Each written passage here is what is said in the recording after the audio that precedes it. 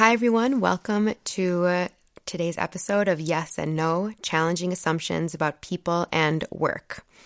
This is a collaboration between myself, Kim Lear, and Steve Hunt. And my background is in sociological research, and Steve Hunt is a wonderful industrial organizational psychologist. And we are discussing controversial topics that reflect different beliefs about work and employees. We draw on stories gained from working with thousands of companies combined with knowledge of empirical, social, and psychological research. And we debate what's true and what's fiction when it comes to the changing nature of work, employees, and society. Our little disclaimer here is that in an effort to look at these topics from every angle, we may say things that we, in fact, do not agree with at all. And so just listen until the end of the episode so that we can really crystallize our own ideas on the issues. Thanks for joining us. Thanks. So the big question today, Kim, should companies be involved in politics? Yes or no? Well, why don't you kick this one off? All right. I'll take the yes. We always like to start with the yes, and then we'll let's start with yes. Yeah, well, actually, the yes one is really easy because, yes, they've always been involved in politics. This idea that companies aren't political is ridiculous.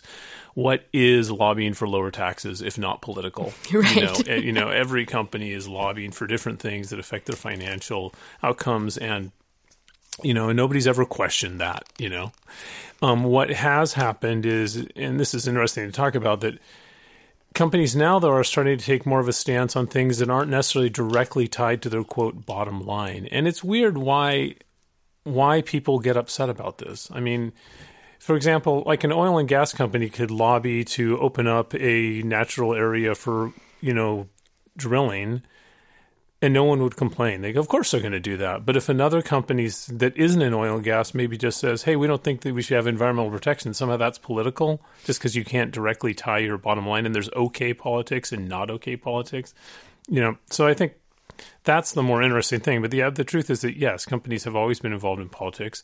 The other big thing that related to it is the kind of politics they're getting involved in, which is there was this thing called I can't remember what it's called, whatever, we'll put it in the show notes. But the CEOs from the 181 of America's largest companies a few years ago that had defined the Business Roundtable decision. The Business Roundtable, that's it. Thank you. Yeah. Thank you. They had this big thing, and a lot of it was made in the media about it. It used to be they defined the purpose of an organization is to maximize shareholder return. And then they changed it, and they said it's not just to maximize return, it's also to deliver value to customers, employees, deal fairly with suppliers, and support the communities in which they operate, which suddenly expanded their purview into a whole bunch of different areas. And so if a company is truly endorsing that, then, yeah, the politics is about a lot more than making money. Yeah. Just an interesting side note to that is that at the time when that Business Roundtable decision was made and this whole thing came out with all these signatures, I was actually helping to run these roundtables with members of boards of directors from Fortune 500 companies. And many of these CEOs signed that document without getting permission from their boards, where the board's responsibility is really that fiduciary aspect. And so they were like, no, they were like, wait a minute, we never signed on to care at all for our stakeholders. So there was even kind of an interesting thing that happened between these executive teams and boards of directors with that decision of well, now what does this mean? Well, you also understand why they make board meetings quiet. Can you imagine being the person arguing, no, we shouldn't care about our communities? I know. But it does get into this issue of, what is the purpose of an organization? And I think that where people do have different views about, the purpose of an organization is to make money. And what they clearly said is, no, the purpose of an organization is to do more than just make money. Right. And then you can argue that from a sustainability standpoint, thriving businesses over the long term depend on thriving societies and communities. Exactly. And so, things like taking a stance on environmental sustainability, on education of the workforce, on healthcare, these things have an impact on companies because you can't differentiate the employees in the company from the world outside. The experience we have at work is influencing the experience we have outside of work. Yeah. So the other reason that I would get into this about why companies should absolutely be involved in politics, I remember when the George Floyd riots and things were happening, and talking to a bunch of senior leaders of companies, and one person had a great comment. They said, people are like, why are you taking a stance on this? And they said, this isn't about the community. Our employees and customers are the community. The community is us. It's this idea that you can split these two is completely artificial. We are one and the same, which I think is a much healthier way to think about the role of organizations in society. I think that is so true. And we're always asking our employers to play a different role in our lives, at different times. And so, you look at, Todd Reisman's work or Bill Putnam's work around community and sense of belonging in American culture. And it's so easy to see that as a lot of the infrastructure for community formation started to deteriorate, there was more pressure on workplaces to become these bastions of belonging and community. And so you saw people fuse more of their personal identity to their employer. And so it seems very obvious that, of course, employees would then have different expectations that their employer stood up for the things that they believed in as well. And so I think that really started to change the expectations from employees about what they wanted. And I think something that boards of directors are now really coming around to is that it does impact the bottom line, right? I mean, and when we get to the no, we'll talk about how sometimes negatively. And so there's other issues there. But when I was doing a whole interview series on the Great Resignation and people who had changed jobs during the pandemic, and one of the questions in there was around like the straw that broke the camel's back, right? People stay in jobs they hate forever. And then there's always something that happens and they're like, I'm out of here. I was shocked at how many people talked about George Floyd and the aftermath and the mishandling by their leaders. And these are people from all different ethnic backgrounds, from people all over the country. And one story that sticks out is that a very large company, they didn't say anything in the aftermath. They got pressure from their employees of like, you need to say something here. They sent an email out and they said John Floyd. They got his name wrong. And, the individual that I was interviewing was a young man who is white and lives in the Midwest. So this is, and he was like, I just couldn't, I could not care about my employer anymore. Companies sort of dance on political issues does absolutely influence applicant attraction and engagement. Right. Now, again, you may have some people that are driven away, but that's part of a decision. I mean, a company that is committed to a culture, even the industry that you're in, is you're going to attract some people and you're going to drive some people away. So to me, it's like, there's nothing a company can do that is going to appeal to everyone, right? Right. Absolutely. At least not if it's financially responsible, I suppose. Yeah. But so I think, again, this idea that is this idea that this dichotomy between political and not political is just, it doesn't even exist. Yeah. And I think a change to that of why it doesn't exist is because politics and morality have become impossible to untangle in our current environment. So I think that component has changed the conversation. And also, I feel like a new generation has a different, potentially more sophisticated understanding of capitalism, because in these focus groups, it's become very clear that young people do not see CEOs as some kind of moral stewards, but instead they find that it's actually easier to influence morality and justice through corporate activism than through traditional political outlets. I think that's a big issue, that politics, at least in the United States, the political system has got so many issues that people are looking for more influence through corporations. Yeah. I would go back historically, though, too. I don't think it's that this has changed. If you go back, I think people don't realize this, if you go back on the history of work and the workers' rights movements in the early 20th century in the United States, where companies would get government to go in and literally kill union organizers. Right. Rally the National Guard to crush strikes. That's beyond political. That's controlling the government. That's not even lobbying the government. And it was this whole, the communists, whatever, because they label and it's basically the communists. No, totally. Yeah, the workers just didn't want to be killed on the job, right? They were, but there was this. So politics and business, they've never been separate. They've always been combined. I think what's different is the kinds of political issues that companies are getting in now. That because we have thankfully, I mean, we always have more work to do in these areas, but we have good workers' rights, and we have occupational health and safety, and we have a lot of the just sort of blatantly exploitive things that used to exist before the workers' rights movement.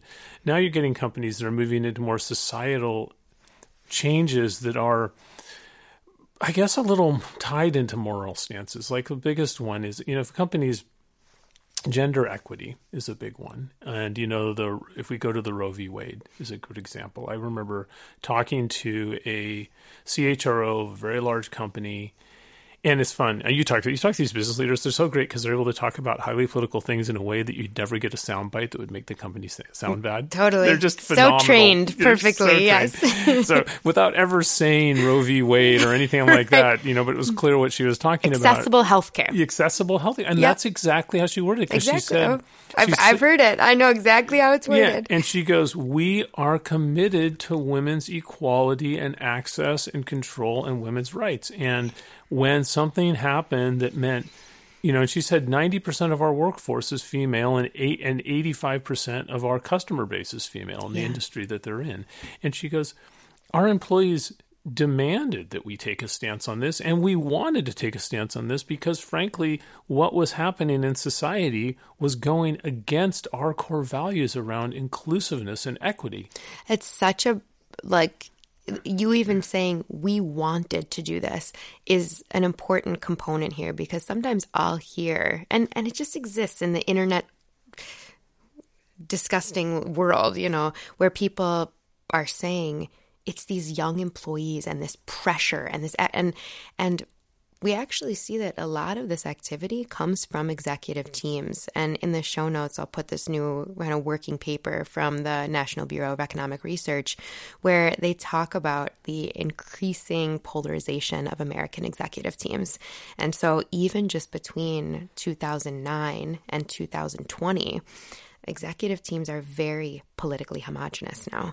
And so a lot of the involvement is coming from more activist C-suite teams. Yeah, I agree. This political thing is not being driven by externals. It's a lot of the companies inside, and they have a strong commitment. And I think it's tied to both their own personal values, but also it is the economic values. Going back to, there's quite a lot of research that shows that if you have a more inclusive, diverse culture, and a lot of these political things get into diversity and equity, you have a stronger workforce. Yeah. And so they're committed to that. And then when you get into environmental things, particularly companies that are very tied to the environment, they're aware of this change, and they're like, this is affecting us. Climate change is not a myth to these companies. It's affecting their bottom line. Totally. And they're very aware of it. So I think that it's this idea that's being driven by an outsider. No, it's usually, I agree with you, it's by the leadership itself. Yeah. But you do get into a point which I think takes us into the no realm, which is the polarization of executive boards and even polarization within employee bases. Do you want to start off on the reasons why companies should not be involved in politics? Yeah. I'll start off with Steve's favorite piece that I put into my notes for the podcast, which is a quote from Voltaire that I found, where Voltaire wrote a note to French compatriots, and I'll just read what he wrote and we can kind of, discuss its meaning. But he said, "Go into the London Stock Exchange, a more respectable place than many a court, and you will see representatives from all nations gathered together for the utility of men. Here, Jew, Mohammed, and Christian deal with each other as though they were all of the same faith, and only apply the word infidel to people who go bankrupt. Here the Presbyterian trusts the Anabaptist, and the Anglican accepts a promise from the Quaker. On leaving these peaceful and free assemblies, some go to the synagogue and others for a drink. This one goes to be baptized in a great bath in the name of the Father, Son, and Holy Ghost. That one has his son's foreskin cut and has some Hebrew words he doesn't understand mumbled over the child. Others go to their church and await the inspiration of God with their hats on, and everybody is happy." Man, I have to say, first, Kim, when Kim shared this with me, I was like, oh my gosh, she's so awesome. But and just for those of you who don't know Voltaire, he was a French philosopher from the 18th century. And Steve is judging you if you do not know him. Well, I'm not judging you, but you should know him. You should know him. No, he's but I think that's interesting because that point that you make, which is if the only political value that companies focus on is money, and again, we say that is a political value, but it is a political value, then it creates this safe space for people to come together around diverse areas. And I think that you absolutely, when some companies start to become political, it really puts pressure on people to, in some cases, go against things that go against their faith. I mean, if you're a company that, does or does not stay open on Sabbaths or something like that, or does not recognize that, and it creates conflict for people, even if legally they can still follow their faith. They feel like it's not expected. It probably hurts their careers because you're not conforming with the political values and views of the company, and I think that's a real concern. And it also plays out in your customer base too, right? You're going to alienate people, but I think that's a question of if a company takes a strong political stance, what's their attitude of inclusion of people that don't share their political views? Are they still allowed to work there? Yeah, I know. And I think, and again, this is interesting because we are, just like I said in the opening, sometimes we may say things that we kind of agree with or maybe don't, but something that has been on my mind is that workplaces were essentially our last bastion of ideological diversity. And so it is something that I think about of what is the ending of this? What, you know what I mean? Do we end up having workplaces where every person thinks the same? And then in the marketplaces, is there going to be we already see there's a fried chicken place for Republicans and a fried chicken place for Democrats.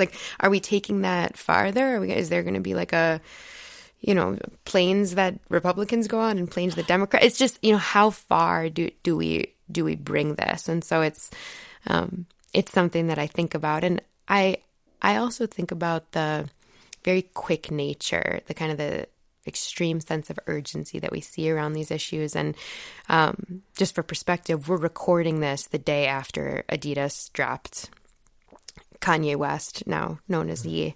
And that was kind of an interesting thing because yesterday I also happened to be with a person who works at Adidas, and she was saying what felt like a really long time for us to respond.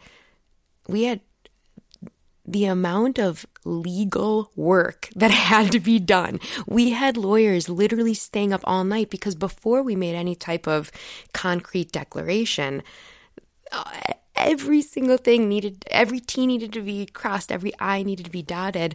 And so it's also kind of where do we give that little bit benefit of the doubt that people are trying to do the right thing, but there's also business realities to the decisions that are made. Well, yeah, and I think that getting into the realities too, political too, as you're pointing that when companies take political stances, they're going to alienate certain parts of their customer base. They may put themselves unfavorably in the dominant political structure. Oh, you've taken a liberal stance, so the conservatives don't want you taking a conservative stance. So, they could be, have regulations go against them, on the financial side. And then suddenly you're saying, okay, well, there's a lot of people that work for companies and shareholders that they work for these companies first and foremost to be able to provide for their families and earn a living. And if a company takes strong political stances to the point that it starts hurting its financial performance, is that fair for the shareholders and employees that are working there for financial reasons? If I invest stock in a company, I put my retirement savings into a company, am I doing that because I support its politics, or am I doing it because I believe it's going to have a financial return? Probably more the financial return. So, you can, you can pick stocks based on ethics and all that, but that's not the way a lot of people make investments. Right. And, they're sort of assuming companies are going to focus on financial first and foremost. And as you're starting to water that down you could make an argument that's really unfair to employees who may end up losing their livelihood because a company took a political stance to say, we're no longer going to operate in this city. Right. Or whatever. So what's the obligation of a company to the financial well-being of its shareholders and its employees? And those things are affected by political stances like that, which I think Adidas is a good example. Personally, I think Adidas made the right choice. Agreed. Totally. Yes. No. I agreed. And that was why I wanted to speak to this person about it, because I'm like, what happened there? And, but just that kind of understanding of the business side of things, I think is worth it. And I think something that does make me kind of, I think we've just learned a lot, even, since George Floyd was killed, and since there were the missteps or the leaders that really did a wonderful job handling that with their people. I think we've just learned a lot. And I remember doing a focus group with college students, kind of in the aftermath of that moment. And one of them had said to me, the wheels kind of came off when Sparrow's Pizza and Kay Jewelers started trying to educate me about anti-racism. And so I think we really have reached this logical place of like, you show up where you should show up. Just like you said, it's like when climate change is impacting your business. I look at these California companies that just they've taken a pretty progressive stance on climate change, and they also exist in an area filled with wildfires and all. I mean, it's of course that they're. So I think that understanding where should we show up, where does it make the most sense for us to really appear in a meaningful way is an ongoing learning experience. And on this sort of the no, as we kind of wrapping up, I think the no concept is that, as you said, companies have always been involved in politics, so you can't say no, they're not at all, because they've always. Right. But the point is, what politics should they be involved in? And I would say, being more narrow, to your point, focusing. The reason why they should focus on things that are close to their area of concern. There's a clear connection between what they do as a company and why they would be interested from a business perspective, not just from a social value. Is not just the inclusiveness aspect of it, but also the impact of it. I think, this goes back to your polarization, that the way you have an impact on attitudes is you engage people who don't necessarily agree with you. It's not just about rallying people, preaching to the choir, as they say. It's going out and getting converts. Well, to get converts, you got to get them in the church. And, so how can, and companies, I think this is a great point, that Voltaire quote is so good, bring people together who might not otherwise ever come together, both as customers and as employees. So I'm reminded of years ago, a Sierra Club president was, they were asked to take a Sierra Club was, should they take a stance on abortion rights? This was a long time ago, and I don't remember when specifically. Unlike you, Kim, you remember everything. You're like, so-and-so said this. I'm like, I read this sometime somewhere. I only know about like one area. That's the thing. Like I don't know anything else. Maybe that's why my brain has room for this kind of stuff. Well, just for me, whenever I see something, it's in the show notes because it's not in my memory. But the Sierra Club president was this big debate about should they have a stance on right to life and abortion, and people could kind of make a weak argument that it was entitled to, environmental population control, but that was a real weak, weaselly argument. It was more like, well, if you're a liberal and you're supposed to have these views, if you believe in the environment, then you're also supposed to believe in all these other things. You're supposed to do yoga and eat granola too. And, and his point was, he goes, this dilutes our message. He goes, there's Sierra Club members that are hunters. Hunters have a very strong environmental focus, often very, tend to be maybe politically different from hikers. I don't know, but I guess. Mm-hmm. But his point was, it dilutes the power of our message. Our impact, we are about environmental conservation. And we need to focus on that and bring people together to agree on that being our cause.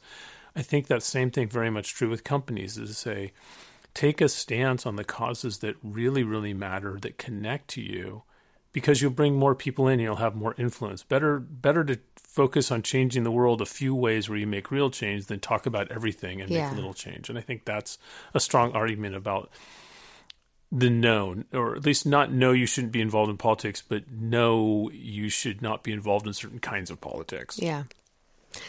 I think that's great. I'll wrap my comments with kind of my landing point, which is that this has been an evolution for me, this whole conversation, because I have my own personal views. And I think when this whole kind of political, this like corporate activism thing really came into the forefront, I started studying it much more intensely during the Me Too movement, when companies were very involved in that. And my like gut reaction was like, yes, like this is the right thing to do. I love that companies are doing this. And then it was, I mean, honestly, reading some of the Voltaire stuff, being a little bit more, conscious of some of the historical pieces, and that whole idea of like, where do we create some areas of ideological diversity, and how can we foster those places so that we don't lose each other completely? And so my ideas on this have evolved, where I think I went from those early stages when also I was younger. So of being like, absolutely, these companies should, and you got to be out there, and it's all about that moral stewardship, to a little bit more of a strategic kind of stance on it. And also this idea that that I think about as well is that when we do put CEOs, boards of directors, for-profit corporations in these seats of moral stewardship, it's worth remembering we did not elect these people. These people do not represent us. And are we sure that we want them representing our morals and steering the ship? Yeah. Well, I think that's really true. And the larger issue is, do I wish we had a political system that worked better? It's an amazing question. Yeah, which you pointed earlier, a lot of this rise and focus on corporations because of how dysfunctional there's a vacuum. There's a complete vacuum. Yeah. Yep. I would say my thought is, it's funny, on this it's yes and no. Yes, I think companies should be more actively involved in politics that really do affect their employee experience and their business models. Like, for example, education. The companies, right now there's chronic labor shortages in the United States. 1/3 of people in the United States have no formal education past high school. Yeah. And those people mainly is because they experience adverse childhood experiences. If you have any education past high school, you had opportunities other people did not get, like maybe a stable place to live, maybe food every day, And so this is a tragedy, and this is affecting companies. There are chronic labor shortages. Well, how do we solve this? The problem is that we don't have enough people. We're not fully utilizing all the people we have. This famous quote, I don't know who said it, maybe you do, Kim. Let's try. That, potential is equally distributed across society. Opportunity is not. Oh, yes. And who is that? You have to stump. We'll have to figure it out and get that in the show notes. We'll get that in there. But that's absolutely true. And I think when you look at why is opportunity not, it's because there's not equal access to things like internet. There's not equal access to education. Well, healthcare, oh my goodness, it's just terrible. And I think companies should take a more political stance on that, in the sense that it affects their employees. It affects them in a very real way. Mm-hmm. I think that they need to avoid taking stances on things just because it's popular.